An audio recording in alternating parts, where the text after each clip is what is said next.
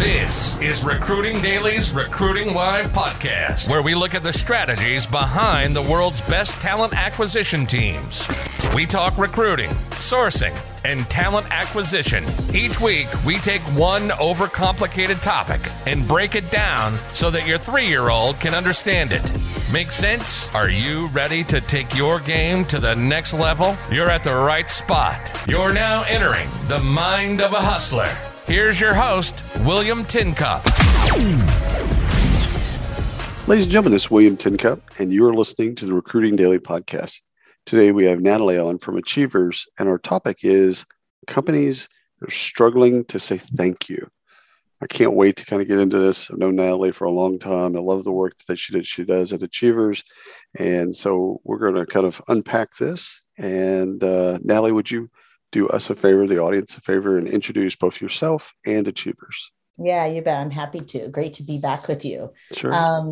So I am the Chief Workforce Scientist at Achievers. Achievers was founded in early 2000s. So 2002 is I Love Rewards, and really grew from a reward system to an all-in-one employee engagement platform called the Achievers Employee Experience Platform. So we have customers, big Fortune 500 customers, Discover, Samsung, Cracker Barrel, PwC. One of the things I love most about what I do is at Achievers is I'm really the resident culture and engagement nerd. And I work with our Workforce Institute, which is our research and insights arm of Achievers. And we're data scientists, researchers, employee experience experts, and we are dedicated to understanding more about the workplace experience and then using data and research and science to inform everything we do, from our thought leadership to our technology, to really fulfill our mission, which is to change the way the world works. So it's really cool stuff, a great group of people, and I'm excited to get a chance to talk about some of our insights with you. So when Natalie says that she's a nerd, she's actually a PhD. She's really a nerd. So some people say they're a nerd, but you're actually, you went to school to be a nerd. And so as I love that. I love what the Workforce Institute, the Achievers Workforce Institute, I love the work y'all do, because you're just trying to help customers understand and prospects, just the general public, understand kind of what's going on. And I know you do a bunch of, the Institute does a bunch of surveys. So let's talk about, this concept of struggling to say thank you. How did we get to, in your opinion, how did we get to this place? How did we get to where we're struggling to say thank you? I think that, it's a great question. And I actually think the pandemic has really offered an interesting perspective on that question and on the answer, because I think that we've not with poor intention, but have just become complacent in the workplace. Assumed, people know I'm grateful and appreciative, or thought to myself, I'll walk down the hall and say thanks for that tomorrow, or by way of sending a thumbs up, that folks know that I'm appreciative and I have thanks to share. And what happened with the pandemic is that we all went remote, like overnight. And so even though many of us were already working remotely, the whole world went remote. And so it made it much more clear and evident that we had to be intentional if we were going to connect, period, with our employees and with our colleagues. And that one of the data points that came out, it's always the data on the impact of saying thank you, and the impact that has on retention, on performance, on overall engagement, has been around for over a decade. It's really powerful data. But what came out is that during this pandemic, employees were saying, it's actually, I'm not getting thanked, I'm out of here. So people were really naming this lack of gratitude as one of the very top reasons that they were looking for other employment, taking calls from headhunters, contemplating where they would go once the pandemic, quote unquote, ended, or at least slowed down, which is what we saw, with the Great Resignation.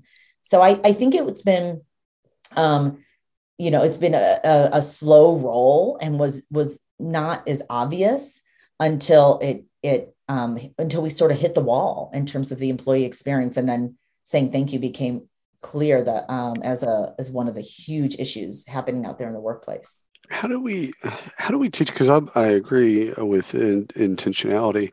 How do we teach? Because if we understand, actions have consequences. How do we teach folks that maybe it's just not natural for them? Maybe it's just that's just not something that they grew up with, or whatever. That's not how they're wired. How do we teach folks intentionality? I think there are two main things that I think about when trying to really empower and engage people in the process of thanking and recognizing and appreciating each other. One is really naming what you just named, which is that it doesn't come as naturally for many of us. And in fact, we need to do far more of it than we even realize. So if you look at developmental psychologists who talk about children, and they, for every piece of feedback you give a child, you should be providing 10 pieces of positive reinforcement. And that ratio is pretty astounding. So none of us really operate in that way in terms of delivering, but we all respond in that way in terms of receiving. I mean, all of us, with consistently over and over, we see people respond incredibly powerfully to recognition. And so one is just sharing the data, just telling folks, and especially leaders, that recognition has a very strong statistical predictive impact on, again, retention, performance, engagement, et cetera, et cetera. And then second is that we know that we have to train. So we saw in one of our most recent research report was our State of Recognition report, and which we published just last month in April. And what we found is a really interesting split, where 90% of HR leaders say that they offer training to their employees around how to recognize and be appreciative and thank their team members. And only 41% of employees say they've received training. So I think there's also this disconnect, right? Where HR leaders like, we're telling you how to do it. Employees are saying, we're not getting it. Like, we're not getting it in the way that it's working for us. I love that. When for the audience, when she's talking about a study, and you can go and look on the website and go download the 22 State of Recognition report. They're talking, lots of responses. Sometimes when you see studies on the internet, and especially from vendors, it's maybe 100 people is what they call business valid, which I hate that phrase. Y'all did a much bigger survey size. This is like 6,000-7,000 people. So this is a large sample size. So you can trust the results. When you look at the data, you can actually trust when they pull out the results. You can trust it more than you can some of the other things that you see on the web. Where's mental health and burnout play into some of this? Is and I'll give you some context. At the beginning of the pandemic, I saw a lot of empathy. Like we'd still, and I still do today, but not as much. At the beginning, we were all shell shocked, and it was like, how are you? You started off calls. How are you doing? How's everything? How's your family? How's your, this, that, and the other. Are you sick? Whatever. Mm-hmm. And then obviously through 2 years, 2+ years of that, you've got fatigue, Zoom fatigue, and just mental, health issues that are kind of coming out, and high rates of burnout. How does that impact, or how do you see, or is there a connection between that and either people not saying thank you because they're just in their own worlds, and or the employees not feeling the thank you because they're in their own worlds? Like, do you see any intersection points between kind of the burnout, mental health, and what we would see as kind of some of the things that have happened because of the pandemic? Absolutely. So we actually published a research report at the very end of 2021 on well-being in the new world of work. And the data, as you've just alluded to, William, is really striking and worrisome. So we had 48%, so almost half of employees reported feeling significantly stressed. And that 4 out of 5 of those employees who were feeling stressed were thinking about it, looking for a job elsewhere. And yet, then they're moving and they're finding, the stress is following them. Right. And we know that there's a strong relationship between, lack of well-being and turnover. So employees who say that their employer doesn't help support their well-being are twice as likely to say that they are regularly thinking about looking for a job elsewhere. We also saw that same gap I just referenced, a similar gap, I should say, between HR and employees. So HR saying, we think we're doing a pretty good job of taking care of the well-being of our employees, and employees saying, my organization is really not. And so what that says to me is we need, if I leave, our time together today with one message particular to leaders, we must be asking our employees what they need and how we help solve these problems for them, as opposed to assuming and putting programs in place or putting initiatives in place and assuming that that's the right solution for our employees. And then the last thing I'll mention, on that piece is that employees who are meaningfully recognized. So those who said they received meaningful recognition, which is different from just saying, hey, thanks, are twice as likely to report a high level of physical and mental well-being, and twice as likely as others to say that they feel capable of managing their stress at work. So recognition is like this superpower, right? It's really quite phenomenal. So for folks that, maybe they think they're doing a good job at saying thank you, there's probably some underpinnings of how they could do that better. Take us into that. If they think they have a thank you culture and they think that that's enough or good enough, and clearly it's not by the data, from the employee's perspective, what are some of the steps that you'd give for them to kind of go deeper and make sure that they're on the right path? I love that you're asking that, because I think it's really quite simple, but it is specific, right? So I don't think I want anyone listening not to feel like, doing this recognition right is kind of overwhelming, or it's going to be such a heavy lift with our employees. It's honestly really not, but there are specific things that tip the scale towards having recognition be highly impactful. So we had 64% of employees in this recent research study saying they prefer more meaningful recognition as opposed to more frequent. So they're saying, don't just give me a thumbs up once a day, give me, once a week or once a month, a more meaningful recognition. And there were 3 factors that were identified to comprise a meaningful recognition. 1, it's about something specific that I did. So, thank you so much for putting that research together in that report and sending it over to me. So not just like, hey, you're such a great colleague, really appreciate you, but something specific I did. 2, it's about me as an individual or about something I value. So, so I would say to, hey, William, this is like, I love how you bring levity and humor to really important discussions in a way that allows us to move the ball forward, right? It's like about you, and that makes that much more meaningful. And then 3, it's about the way that that person made a difference to the receiver. So when you did that, you took a load off my plate, or, when you took that call with me, you really eased my concerns about helping that customer.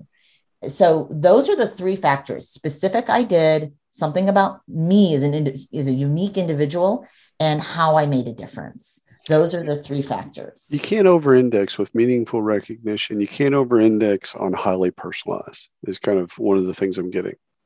Yeah, you can't. And and I think the real test is just considering, ourselves. When has gratitude or recognition or appreciation felt really powerful to you? Right. I mean, I have a note on my desk. Bill Rock, who's a senior leader at Vail. He and I have worked together for decades, and he sent me a handwritten note, which he does with some regularity to folks, but he sent me a handwritten note years ago. really quick. It was like 2 sentences long. But it met all those 3 criteria, and it sits on my desk because it meant so much to me to receive that from him. So I think, if we all think back and like what really is powerful for us, that's the right measuring stick. I love that. So one of the things I wanted to ask you, while I had you on the phone, is just camaraderie and what you've seen in camaraderie in kind of, through this last 2+ years. And, easy to do in an office. Like I remember going to the I Love Rewards office, 100 years ago in Toronto. And it was a fantastic experience. So I could see it. It was like woven into the fiber of Achievers of having a fantastic experience. So how do you build camaraderie and again, praise and gratitude and intentionality?